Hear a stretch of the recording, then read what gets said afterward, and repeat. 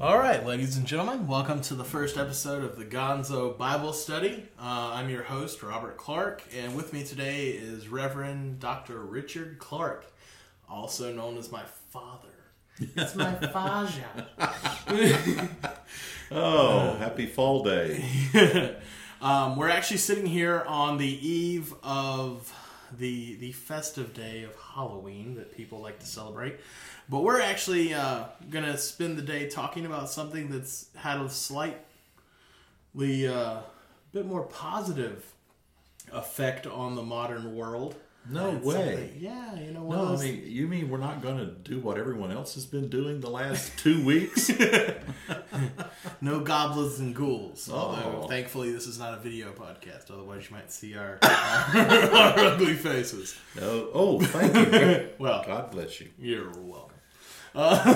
But no, we're actually going to talk about a special event that actually will be celebrating its 500th anniversary tomorrow, and for all intents and purposes, kicked off a movement that changed the course of humanity.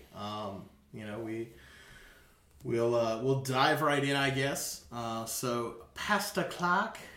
Fajat, what is having its 500th anniversary tomorrow? Well, this all through the year. In fact, some probably very few of the 200 some Protestant denominations that came up out of the Protestant Reformation.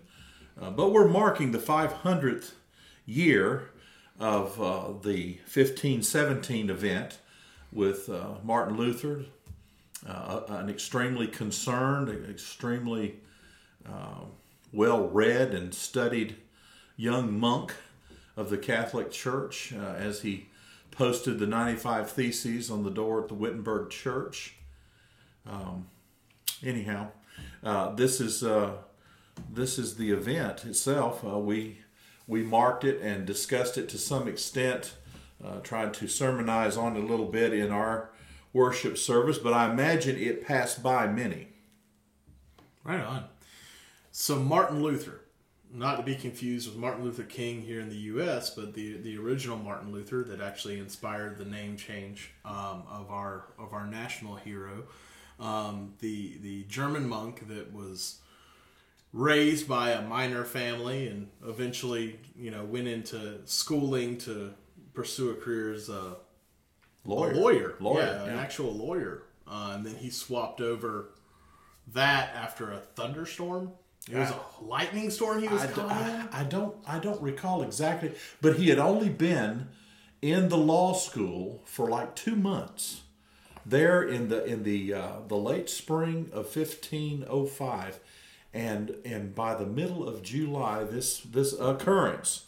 I don't recall the details of it, but literally, as one rendition put it, he forsook and renounced the world and entered the monastery in Erfurt, there in Germany, and began that career as a monk and devoted himself to the study of the Scriptures. That's crazy. No, definitely. With a promising career, that is seen to there by his minor father, wanted to make sure that his son had all the education possible. But then he chose to kind of go a different route. I think at one point there's a quote where he actually refers to his time studying logic and theories to be a lawyer as hell on earth. He was not into the theorems and the legal system of the modern world as it existed in his day, from what I was reading. But let's talk more about what the 95 Theses meant in its time and what it actually led to on a world scale following those events. So, the theses themselves, when you read them, it's kind of difficult to grasp in one sense of the word. I guess it depends on your perspective, where you're coming from. For the average person, perhaps, to pick it up and look at it, it might seem rather strange because he's taking on, in particular, what was called the indulgences of the day.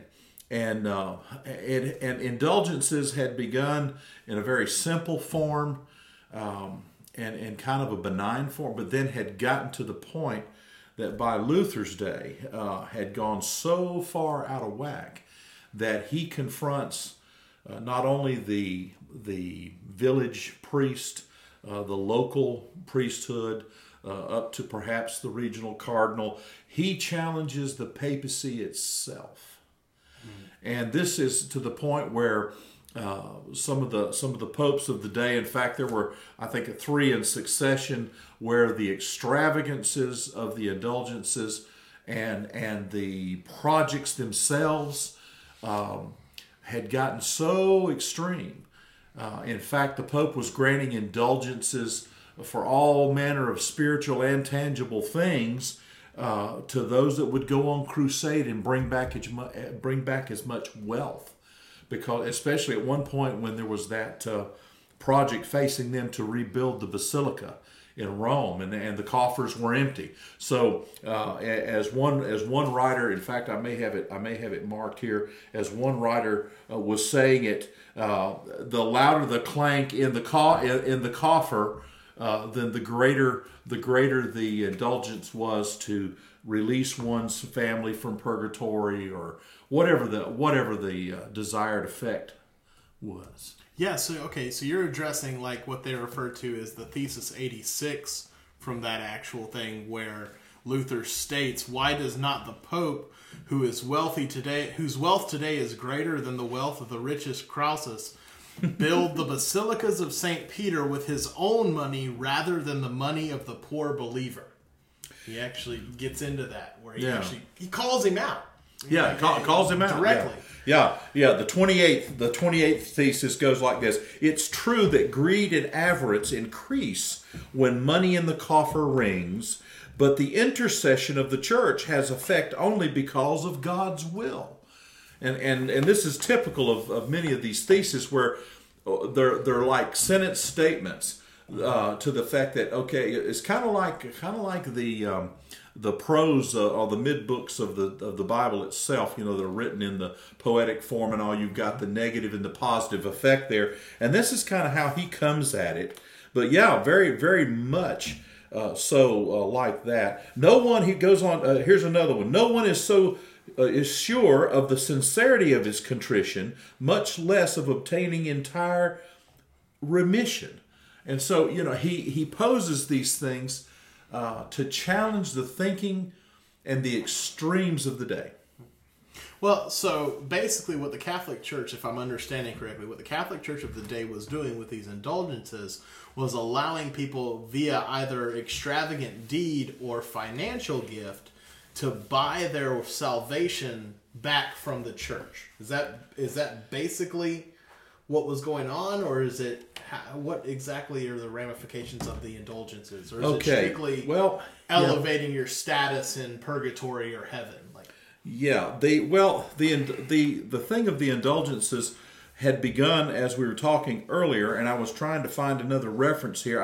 I've got several different sources, and some that I've had for quite a while that kind of helped to bring an understanding to this, but they had begun on a very minute level, I guess you might say, to where people were saying, "What can I do to help the local parish as I pray and as I seek God for this?" This type of thing. And the priest saying, "Well, you need to pray in a certain way, and then it would be good if you could bring this or add this to the contribution this week." But then it had gotten to the point where, and especially in some examples we were reading, where coming back from some of the latter crusades, that people were coming back with all these antiquities and supposedly cloths that had been on the body of Christ, and splinters from the cross. One remarked that they probably could have rebuilt the basilica with all the splinters that were sold that were supposed to be of the cross of Christ. Relics. Yeah, kind of getting into the cell of relics and stuff like that. Yes. Gotcha. Because back then it felt like all your cathedrals were based around what relic they had. Yeah. What statue of what saint, or what mummified corpse of which of the 3 wise men that they had, or very good stuff like that. It seemed like there's a lot of what in modern times we look back and it's like, well, it's almost idol worship to a certain extent that occurs with these relics. Yeah, that probably says it pretty well. And even today, if folks who have traveled much at all, especially in Western Europe, they might realize that in some of the travel brochures and some of the guidelines for touring some of the big cities and the great cathedrals and all that, that some of them are still to this day identified in that manner. Mm-hmm. This was supposedly where, and we've been there. We've been to some of those where supposedly in that sarcophagus or on this certain display at a certain altar, that bone you see there is actually the bone of Saint so-and-so or something of that nature. And just kind of at a point of curiosity, because it's not really directly related to, but in a side note, when we're dealing with Christianity in its modern form, or even back into to ancient Catholicism and all, what pitfalls does the Christian faith have as far as when it's dealing with things like relics or iconography superseding scripture? So for instance, like the film Silence that Martin Scorsese put out this past year, where you had the Japanese culture kind of directly fighting and persecuting people that were becoming Christians and all that, but you also had this moment in that film where the priests are talking about the fact that the Japanese converts were not understanding that the relics themselves weren't what was saving them, that it was actually, the cross that was being given to them by the priest wasn't what had the power, it's actually the message of it. Right. So for people who are for non-believers and looking at this from an exterior, we see all of our churches adorned with crucifixes, and we see a lot of the similar iconography that reaches well back to before the Reformation and everything, that has some of its roots in the modern, even to this day, the Catholic Church and the building of those relics and all that.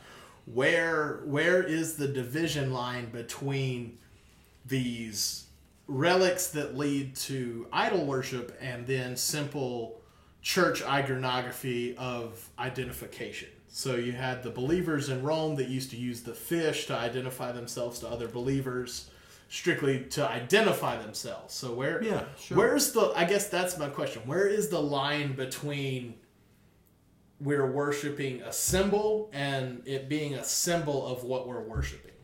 Where do you see the line there? Well, I think the line comes ultimately with each person's faith, each person's experience in the Lordship of Christ itself. I believe that's where St. Paul was saying, all that I am is because of Christ. Christ in me, the hope of glory. A number of various New Testament passages. And this is part of what brought such a conviction in the life of Luther, I believe, in the fact that he, in particular, was studying in that first chapter of Romans, there in verse 17, 18, 19. In fact, this is where we had our text yesterday, because Paul had just said, I'm not ashamed of the gospel of Christ, for in it is the power of God for salvation. In the very next verse, he says, for in it the righteousness of God is revealed from faith to faith. So I think each person's faith, I could wear something around my neck that's very special, have on occasions. And some have, like you said, some are adorned with beautiful crosses, maybe the ichthus or other Christian symbols. And that's fine. It identifies, it's a way of them expressing their faith. No problem. I don't think there's a problem with that whatsoever. And like Paul said, I don't think so. You and I were having a conversation earlier today about some things in moderation. Yeah, absolutely. And yet, if suddenly I began to put so much emphasis on what I wore, I could never take it off my neck, whatever that was around my neck represented some kind of special power, and possessed some kind of special power, then I think that at that point I have entered into what you were characterizing, and I think properly so, as idolatry. It's interesting because even as John was writing in the late first century, in what I often refer to as the little Johns, first, second, third John, and one of the last things John says to the church in those days, and of course he was the only of the original apostles, that saw eldership, saw years. All the others had been martyred at younger ages, but John said, "Dear beloved children, flee idolatry.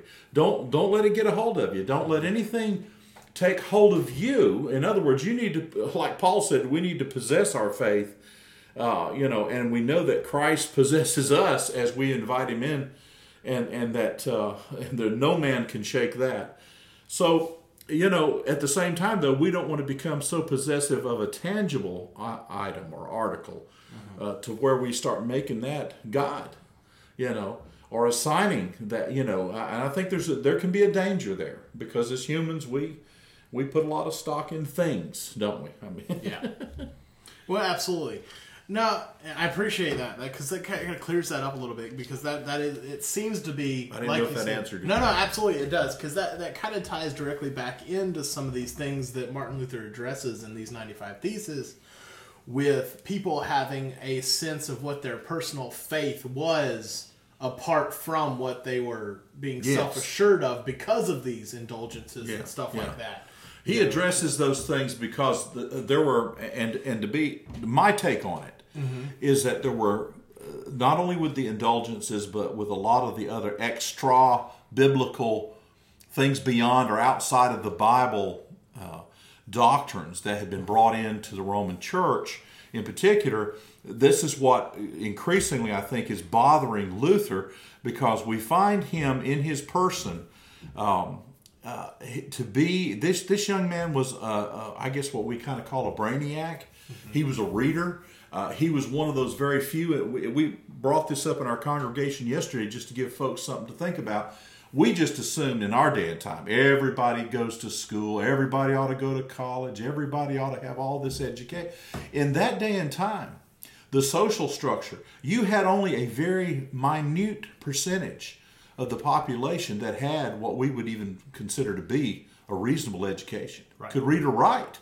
Yeah. And he is in that upper tier, even considering his humble means, Well, beyond even the population that could read and write, the portion of the population that had access to Holy Scriptures. Oh, there you go. See, that's a whole nother thing. There's a whole other, that comes up there too. Yep. Yeah, absolutely. And this is one of the things. This is Harold Lindsell wrote a little book some years ago. And can I just quote him here? Yeah, absolutely. And this is one of the things I think is a kind of a bedrock in my thinking about who Luther was and what he represents even to this day. He made this comment: Luther strongly supported sola scriptura, by which he meant he would not believe anything that could not be proved from Scripture. And he would believe anything taught in Scripture, even though the church denied it. And it was this principle that Lindsell says of biblical trustworthiness that led to the second principle that became such an important thing to Luther, sola fide, which man is saved by faith alone. And you see, that's that passage, that life-changing passage that we were in yesterday in Romans chapter 1, verse 17. He says, for in it, talking about the gospel of Christ itself, the righteousness of God is revealed from faith to faith, as it is written. And here he was quoting the prophet Habakkuk. And he says, the just shall live by faith. Or the more modern translation, but the righteous man, the person that wants to be right with God, shall live by faith. And suddenly it impacted him, I believe. Not just as a suddenly, so to speak. I think there was a sudden when he just realized that, the switch was thrown, so to speak. But I think it had been growing in him for some time, that as he read the Scripture, and he realized that it was not a matter of keeping all the doctrine of any given church. It was not a matter of even the law itself, but it was a matter of the gift that God had for us. And think about the fact that at that time, the majority of people, when they attended a service of worship, they did not understand what was being said. It was a language the common man did not understand. nor did he have access or the ability to comprehend or even read it for himself, much less develop or allow it to impact his life. One of the things, one of the little things that we passed around, we had different slips of Reformation concepts that came out that we passed out among our folks. And one of them was this, that the Reformation created a demand for all kinds of religious writings. Readership was so great that the number of books printed in Germany increased from about 150 in 1518 to nearly 1,000 just within 6 years later. So the impact of Reformation, the impact of... Go ahead. No, just the impact of that revolution. And and this is where, a lot of folks say, was he a reformer or was he a revolutionary? Well, he was a revolutionary. Okay. I mean, that's a clear thing. But in my opinion, because the funny thing is here you brought up the 1518 date, of course, the anniversary of the thesis being the 1517. Yes. But by literally a year later, Yes. in 1518, is when he was excommunicated from the church, if I remember correctly. Okay. And there that's you go. actually when you see the boom of textual writings on Scripture skyrocket. Yes. Here's a quote, actually, from Martin Luther from one of those publications that came out after his excommunicado called The Divine Discourses by Martin Luther. And he says, "The Holy Scripture surpasses in efficacy all the arts and all of the scientists of all of the philosophers and jurists. These, though good and necessary to life here below, are vain and of no effect as to what concerns eternal life." Wow. Okay. Yeah, unpack that. That's sentence. okay. No, but From the man himself. That's right. exactly. Right. From the man himself. But that addresses back to what you were saying about him being such a, what we in modern times call a textualist when it comes to Scripture. Yes. Because that's what he was. Yes. Nowadays we call people that believe the divine Word of God being as written, what it says is what it means, and that these are now called textualists in certain circles of religious study. If I'm correct on that. Okay. There you go. So it's amusing how he considers it to be above any modern philosophy of his time, getting away from, like you said, church doctrines and everything. Yes. That it doesn't require philosophical debate because it's already laid out. It's already expounded upon within itself. Yes. And see, I think to kind of take a step back, because, this is the thing. The word Reformation, the word, the process or the action of something being reformed. Reform means literally to amend or improve by change of form or removal of faults and abuse. And that really defines, that simple definition really defines what Luther's true intent, I believe, was. Because now this is where there's still to this day a lot of debate, and I know I was reading a very interesting article on the National Review that came out here just as summer was coming in this summer, June the 20th, by Russell Moore, and he was reviewing a couple of the stellar books that have been written about Luther and the Reformation during this 500th anniversary.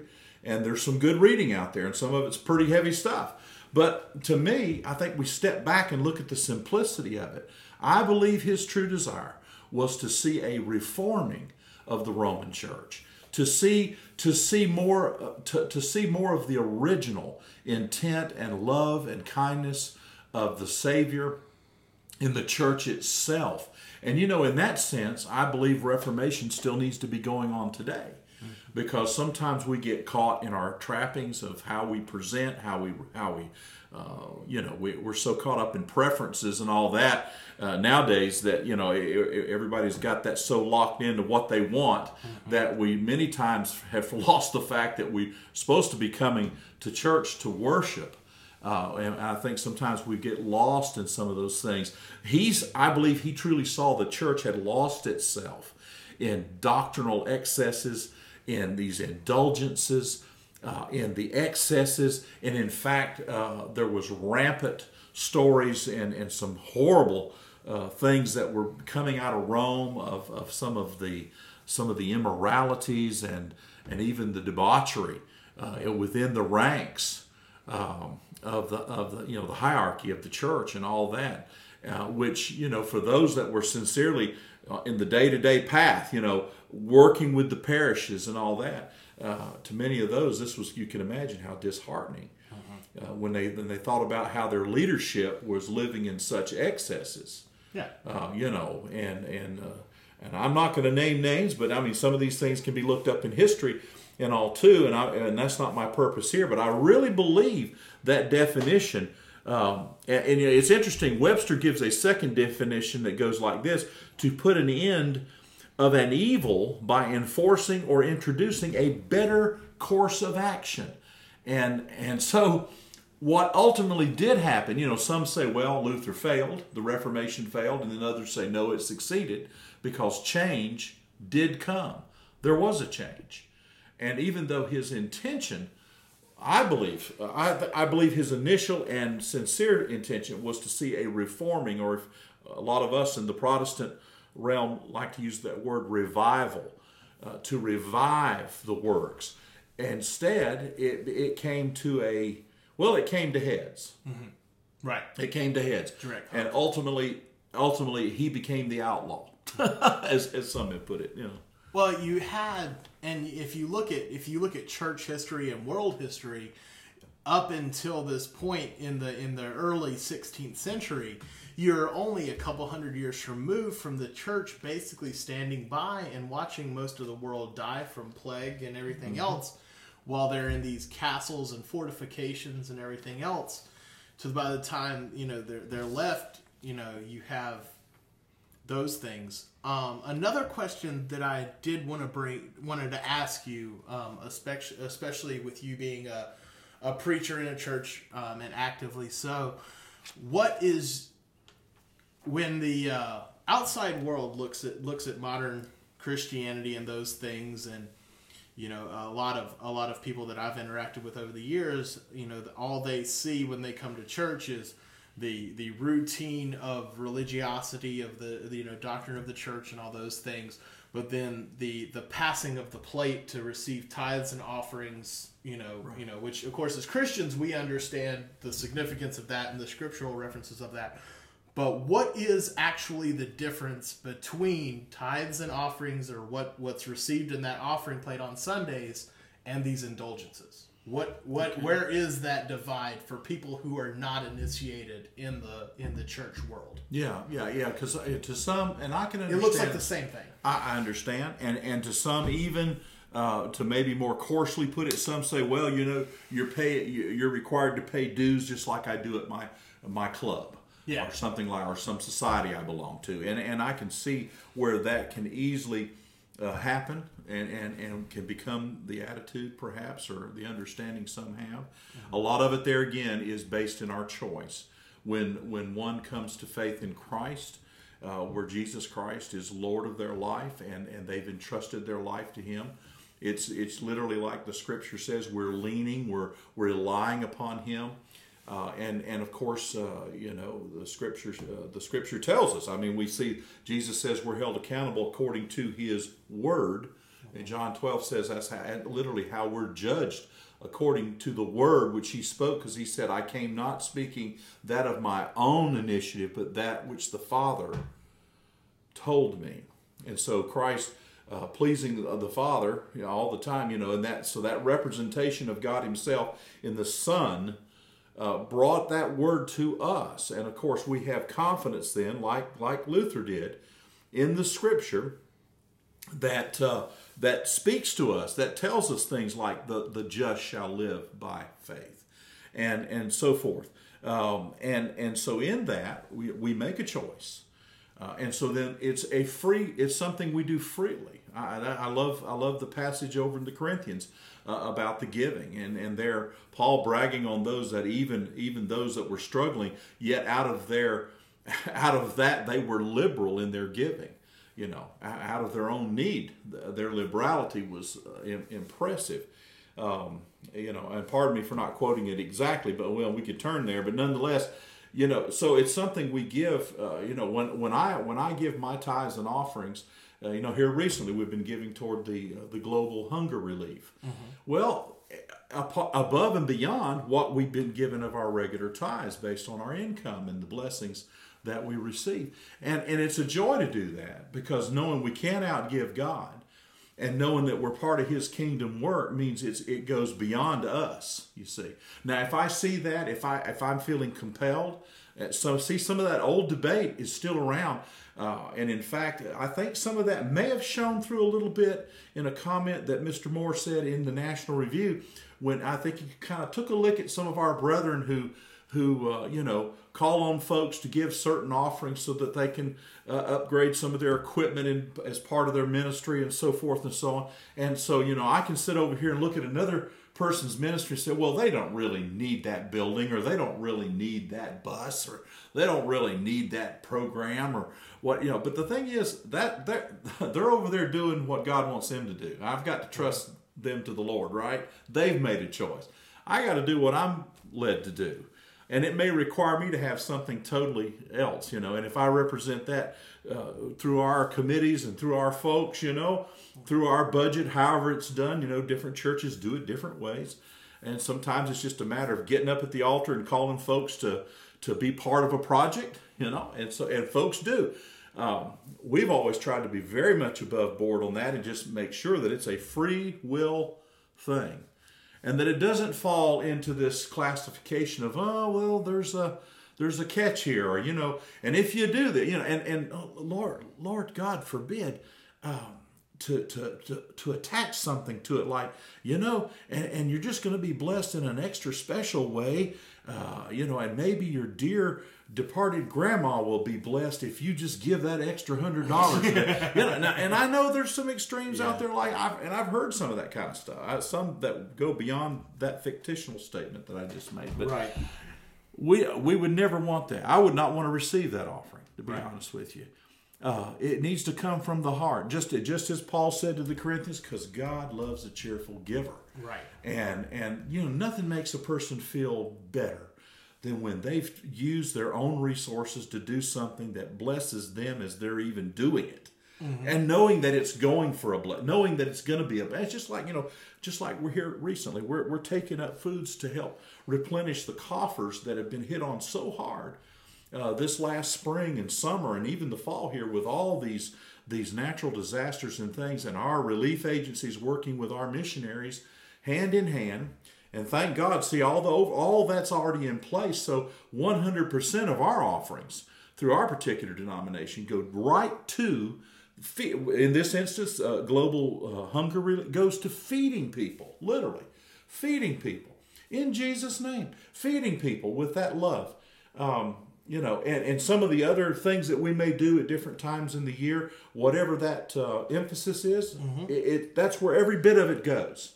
And so it's a joy to know that even though I'm right here in the United States of America, as blessed as I am to be in this land of the free and home of the brave, that if I put a gift that's going overseas to somebody that just barely subsist, and this is going to be an extra blessing to them, maybe at a particular time of the year, that just does something for me.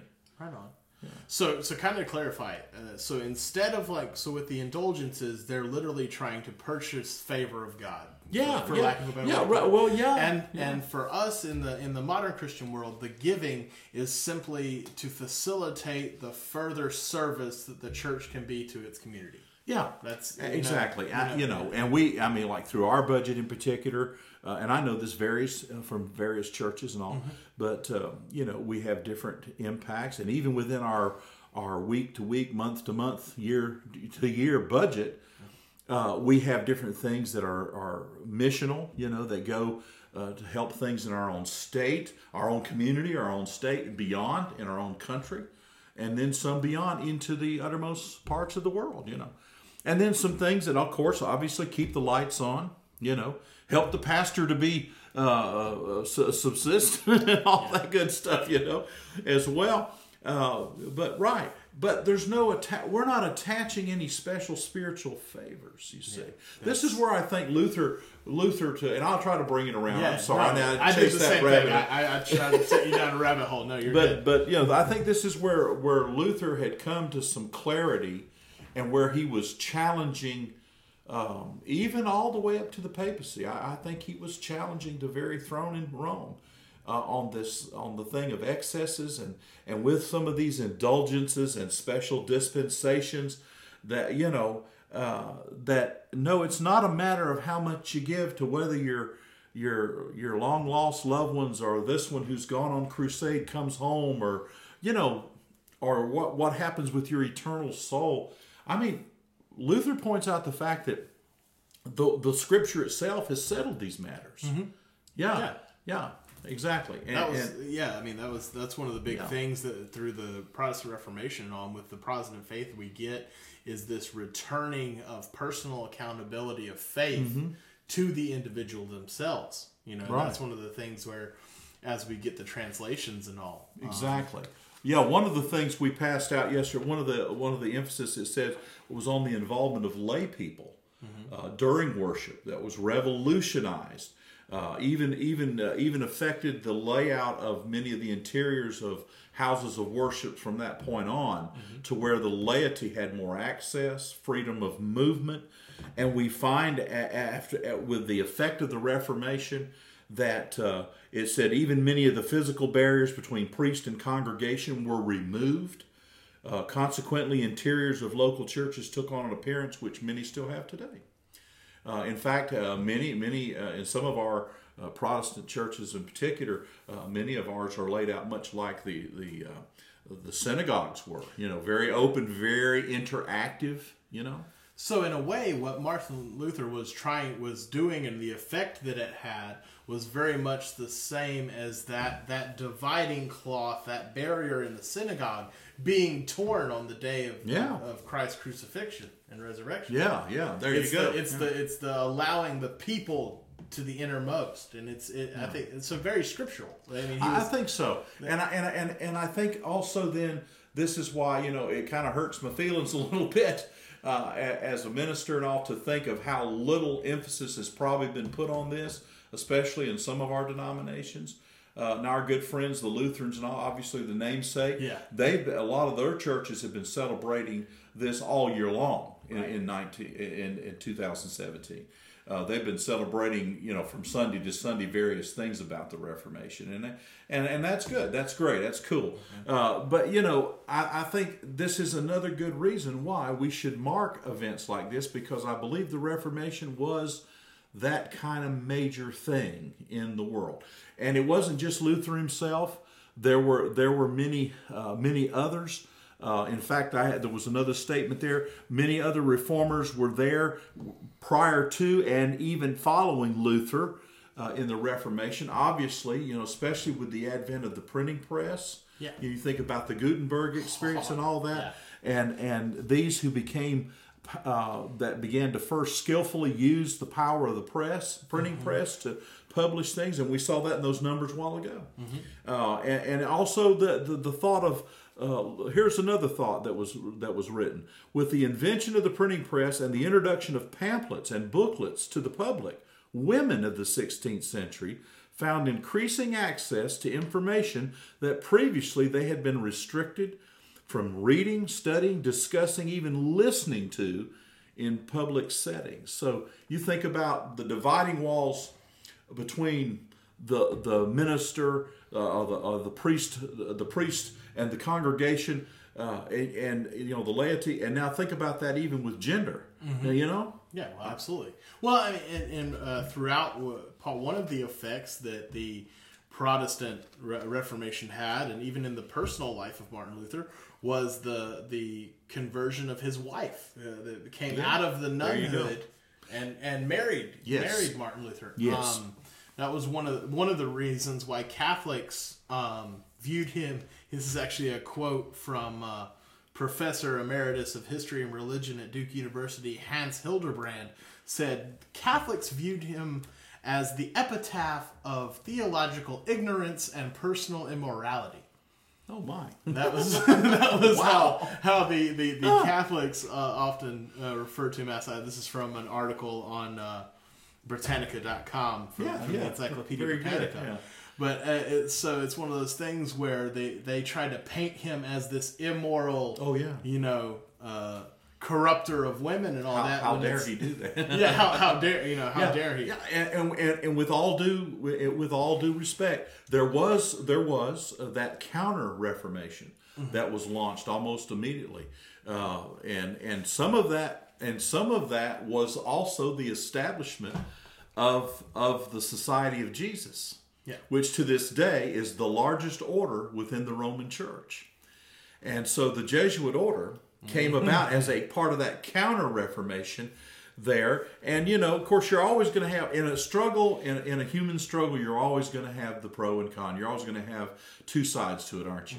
And ultimately, I think the blessings and the benefits far outweigh. I think his intention was true reform.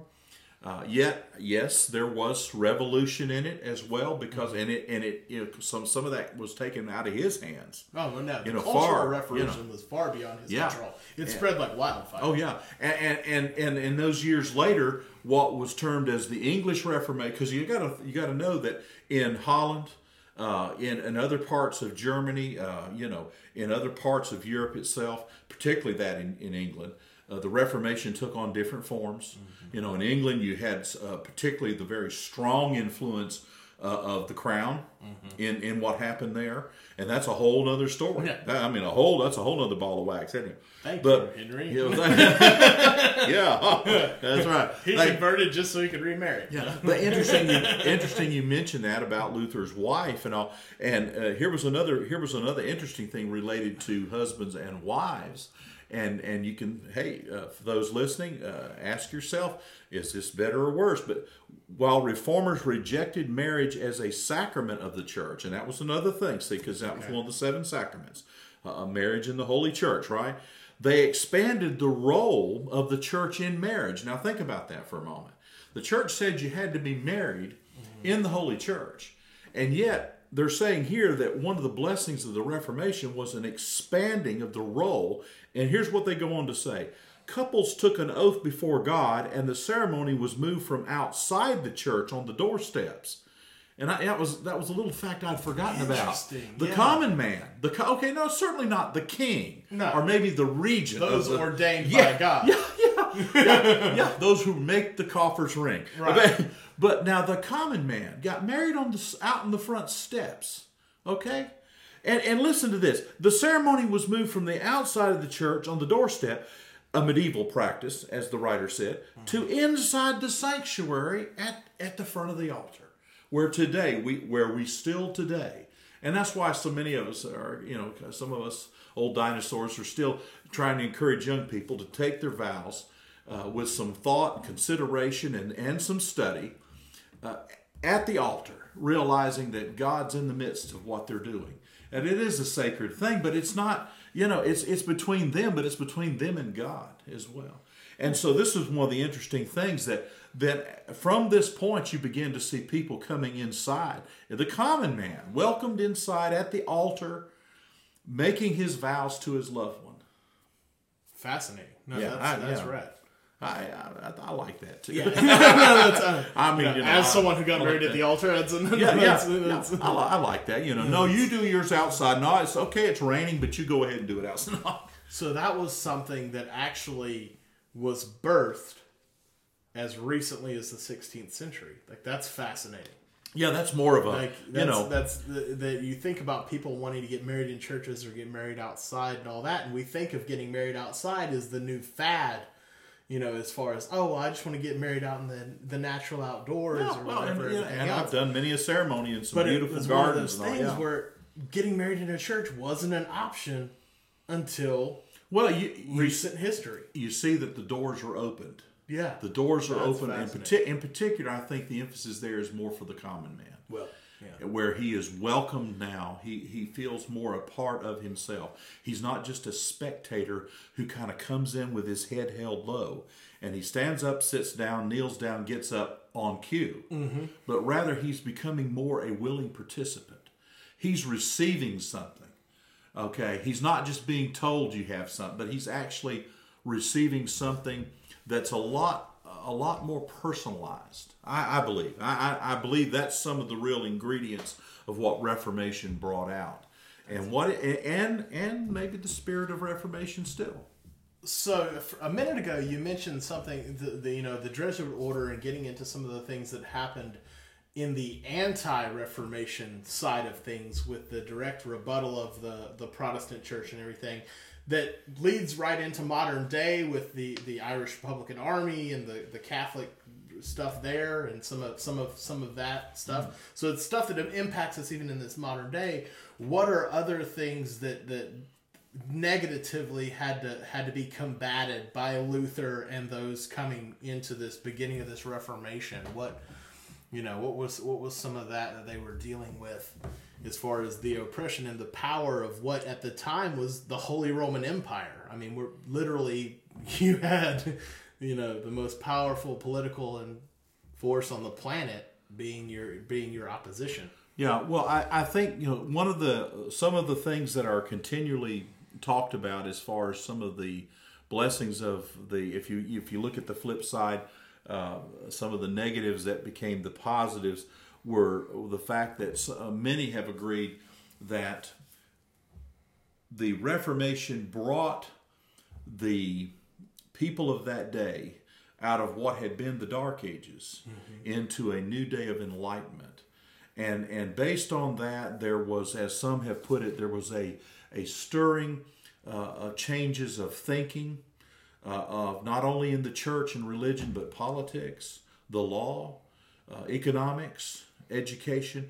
Some have said, and if I'm not mistaken, I believe Russell Moore there in that National Review article even pointed out the fact that as he was reviewing some of the current books and all, that we would not have the modern age, the advent of the modern age come in. In other words, I believe there were some, if you want to say dark forces, I don't know, that might be too veiled, but the world was kind of being held in a darkness.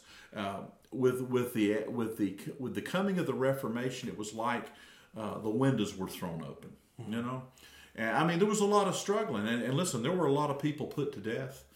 There were a lot of dark days there yet, but from that struggle, there came a lot of light. And just a freshness in a lot of those different areas that I just specified, and I think that's what some of the newer works are saying, that are kind of taking that opinion that there were a lot of good things that have affected us right into the modern times, current times. Yeah. So the Protestant Reformation was not solely something that changed the method of worship or the outlook of Christianity in the modern world, but it actually changed the foundation of modern society and the progression of free thought in the modern world.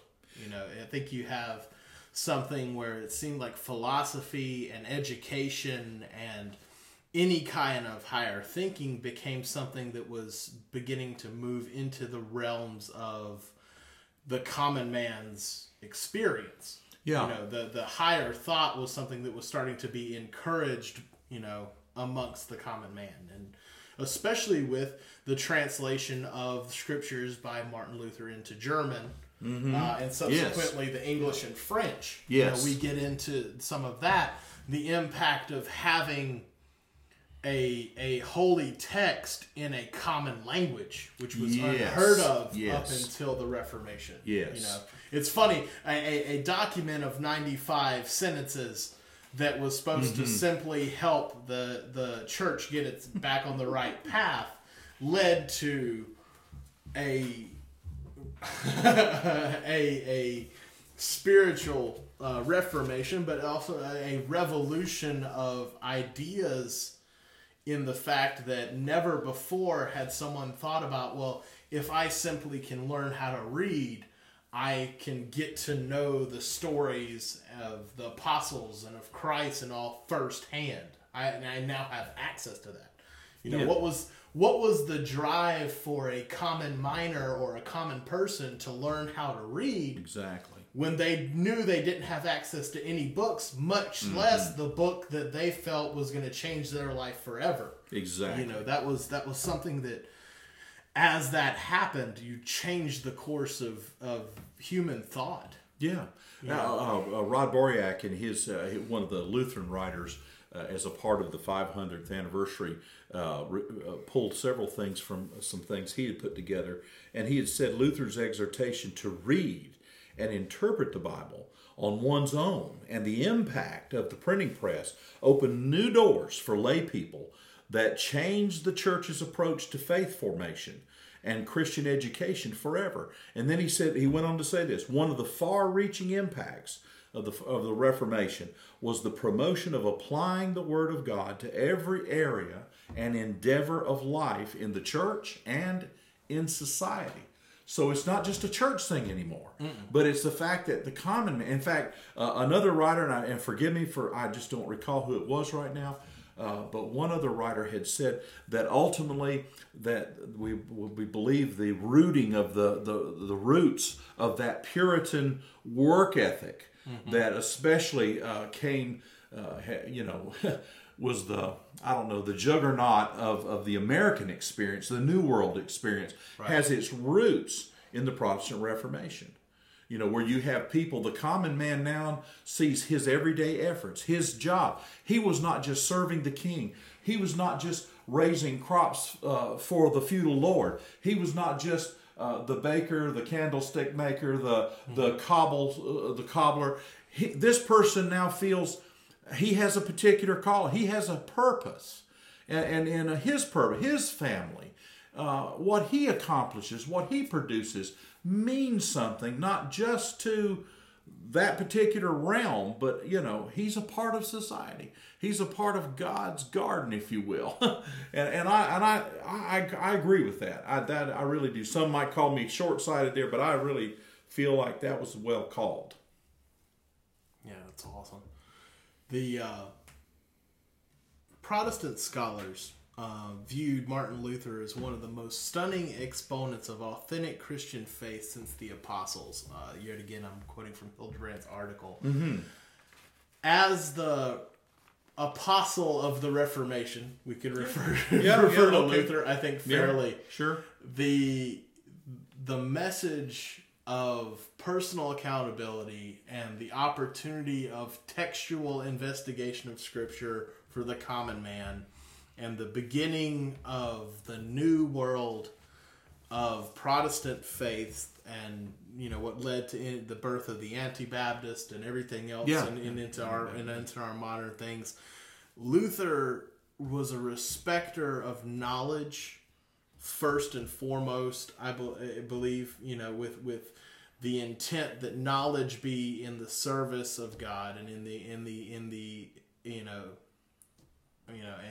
the exposition and the expounding and the expanse of extending the faith to all man, which is, I feel like, the calling of Scripture based on reading and the teaching I've been under my entire life is we're bringing it to everyone for everyone, which is something that was prior to this not a foreign idea, but it was an idea that was guarded and controlled by someone who there in the 15th century had decreed himself to have the powers of Christ to ebb and forgive sins. The papal see, has had a lot of issues with its own self-proclaimed divinity. I believe with the 95 Thesis, no matter what his intent was at that moment, the ramifications as we sit here 500 years later is the fact that we are allowed to sit here and have this kind of conversation, not only about him as a man, but also about an open Bible sitting on a dining room table, and about the effects that had.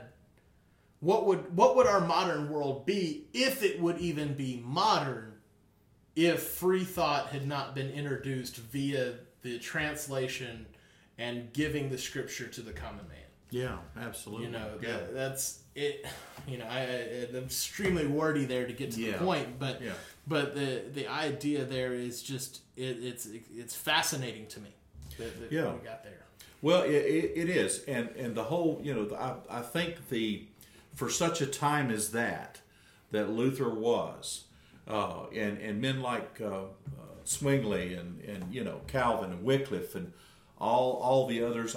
Some of the other names I butcher when I try to pronounce them. There were so many men, women also that took that stand. Luther himself has been, and of course all these things get debated, don't they? Yeah, but of course. yeah, ultimately. But even Luther was said to have made the statement. I had it marked here, and I was going to be real cute here and say it. And he said, "Hier stehe ich kann nicht anders." In other words, here I stand, I can do no other. And that's was supposed to be his one of his famous statements. And of course, some have disputed that was maybe someone took liberties with that. Whatever. I wasn't there, right. But I think whether he said that or not, he did that. When he came to that point, connecting with what you just said, and I look at Romans chapter 1, verse 19, he says, because when he's talking about this righteousness of God, the just shall live by faith, that God is ultimately the one that's doing the judging of us if we live in ungodliness or unrighteousness. And he says, because that which is known about God is evident within them, for God made it evident to them. And I believe, I could just see him sitting there in the dull light of a single candle or whatever, and that just hit him right through the eyeballs, right to the heart, and right to his soul, to realize that means he makes a decision, he makes a choice. Now some, even to this day and time, some only want to keep asking questions. Why? This. But I think there comes a point we make a choice. And I think that's where, kind of like what Lee Strobel tells us in his Case for Faith. Here's a guy that just a few years ago was an atheist and then spent 2 years researching the resurrection of Christ to kind of validate its disapproval, and ended up becoming a believer. But it's kind of like what Lee Strobel says in his work on the Case for Faith, that it all wraps around a choice. And when we make that choice, and when we come to realize that that's a personal word to us, then we have to act on that. So yes, I believe that's why Luther acted on the scriptures, and even though he was called an outlaw, even though he was considered excommunicado, and all those things, yet he pressed on there. And hey, it wasn't all rosy days there either, but he took his stand, and there he stood. And I think ultimately that's what we got to do. Robert, we all have to take that stand. We have to come to a point of making a choice rather than just keep asking the questions, because there's always going to be questions. But I think that's the difference between a Luther and somebody else that we don't even know his name, because there's some guy down at the local pub taking a big gulp and saying, well, what if, or what about? Well, here's a man who, after doing the research, after reading the scriptures in their original languages and all, by the way, here's a guy who said, wow, that means God's revealing his truth to me. And if I'm going to be righteous with him, I've got to justly square myself up with God. And I believe then when he turned and told an entire church that, hey, folks, this is what we got to do, then it was up to them to make their choice. Oh, that's cool. That's cool. You have, simply put, a man that had 95 simple statements and questions that he wanted to pose to his spiritual elders. He wanted to have a conversation or a debate. Yeah. And what was launched from that was a freeing energy, a reforming action, and that's the fascinating thing. Here we sit 500 years later in the midst of all of the wonderful works of written scripture and books about that. We're sitting around the table here with thousands of pages of printed text, all of which is about either Martin Luther or the scripture itself, in a language that we can read. The son of an Air Force brat, and the son of a preacher, of a Protestant minister, and talking about that, and talking about a man that had the attention of the emperor of the Holy Roman Empire of the day, and the leader of the spiritual world of the day, and everyone in between. Who had to be protected by his local magistrate. Yes. From the Holy Roman Empire. Yes. At one point. And to read, and I tell you, there's a wealth of I'm confident online those are available. There's a wealth of messages that were brought then where Luther addresses. There's correspondence back and forth to high officials, political and religious leadership, where he addresses various issues. Some of those sermons are quite famous. It's amazing. They said that he was such a, I guess I'm going to use that word again, kind of a juggernaut, that in a fortnight he would turn out a thesis, handwritten, thoroughly comprehensive thesis on the man was just almost relentless. I'm surprised he had time to get married. He produced such work, and I realize that we're thankful to have laptops and digital processors and printers and scanners and all these great. And my goodness, here was a man doing it in longhand. And all of his reference was in longhand. Yes. I mean, that's just it. He's reading. He's not reading printed books. He's reading other monks and other educated people from the churches, So I know, and I'm sure you would feel this way, but just trying to be humble about it, I'm not even sure that, in due respect, I'm worthy to talk about such a man. We cannot treat him lightly, and I think, if anything, then the church should give a nod yet still today, even after 500 years, to someone such as Luther and the many others who were the reformers and those who went to the watchtowers, like the Old Testament prophet told, and got on the watchtower and sounded the alarm, or those who sounded all as well, so that people could continue with their night's rest. And thank God for that. Maybe while we're busy online trying to get tickets for the next event or celebrate some silly holiday or something, maybe we can take a few moments and say thank you, and perhaps dedicate a little portion of our lives to be a little more studious and take a little more advantage of all the wealth of what the Word of God offers us, and some of these wonderful people of His kingdom have offered us. Here in closing, a couple of my favorite quotes by Martin Luther, just to kind of remind us that he was human and he did have things that he enjoyed and all that. Yes. He said, "Next to theology, I give music the highest place of honor." That was something debated in the church. He was a lover of music. Yes. And that was one of the things that is also indicative of the modern Protestant faiths and all that, is the expression of music in our faith and all that. And I, having been part of different worship teams over the years and been in concerts with Christian rock musicians and everything, I have to agree with him. One of the fun things is being able to express faith in music and experience that, and experience the human experience through music. Exactly. And so I think he definitely nailed that one on the head. Good. That's a good one you brought up. And then, if I'm not allowed to laugh in heaven, I don't want to go there. I didn't realize he said that. Okay, that's good. He must have said that one over a schnitzel. Well, here. But Good form.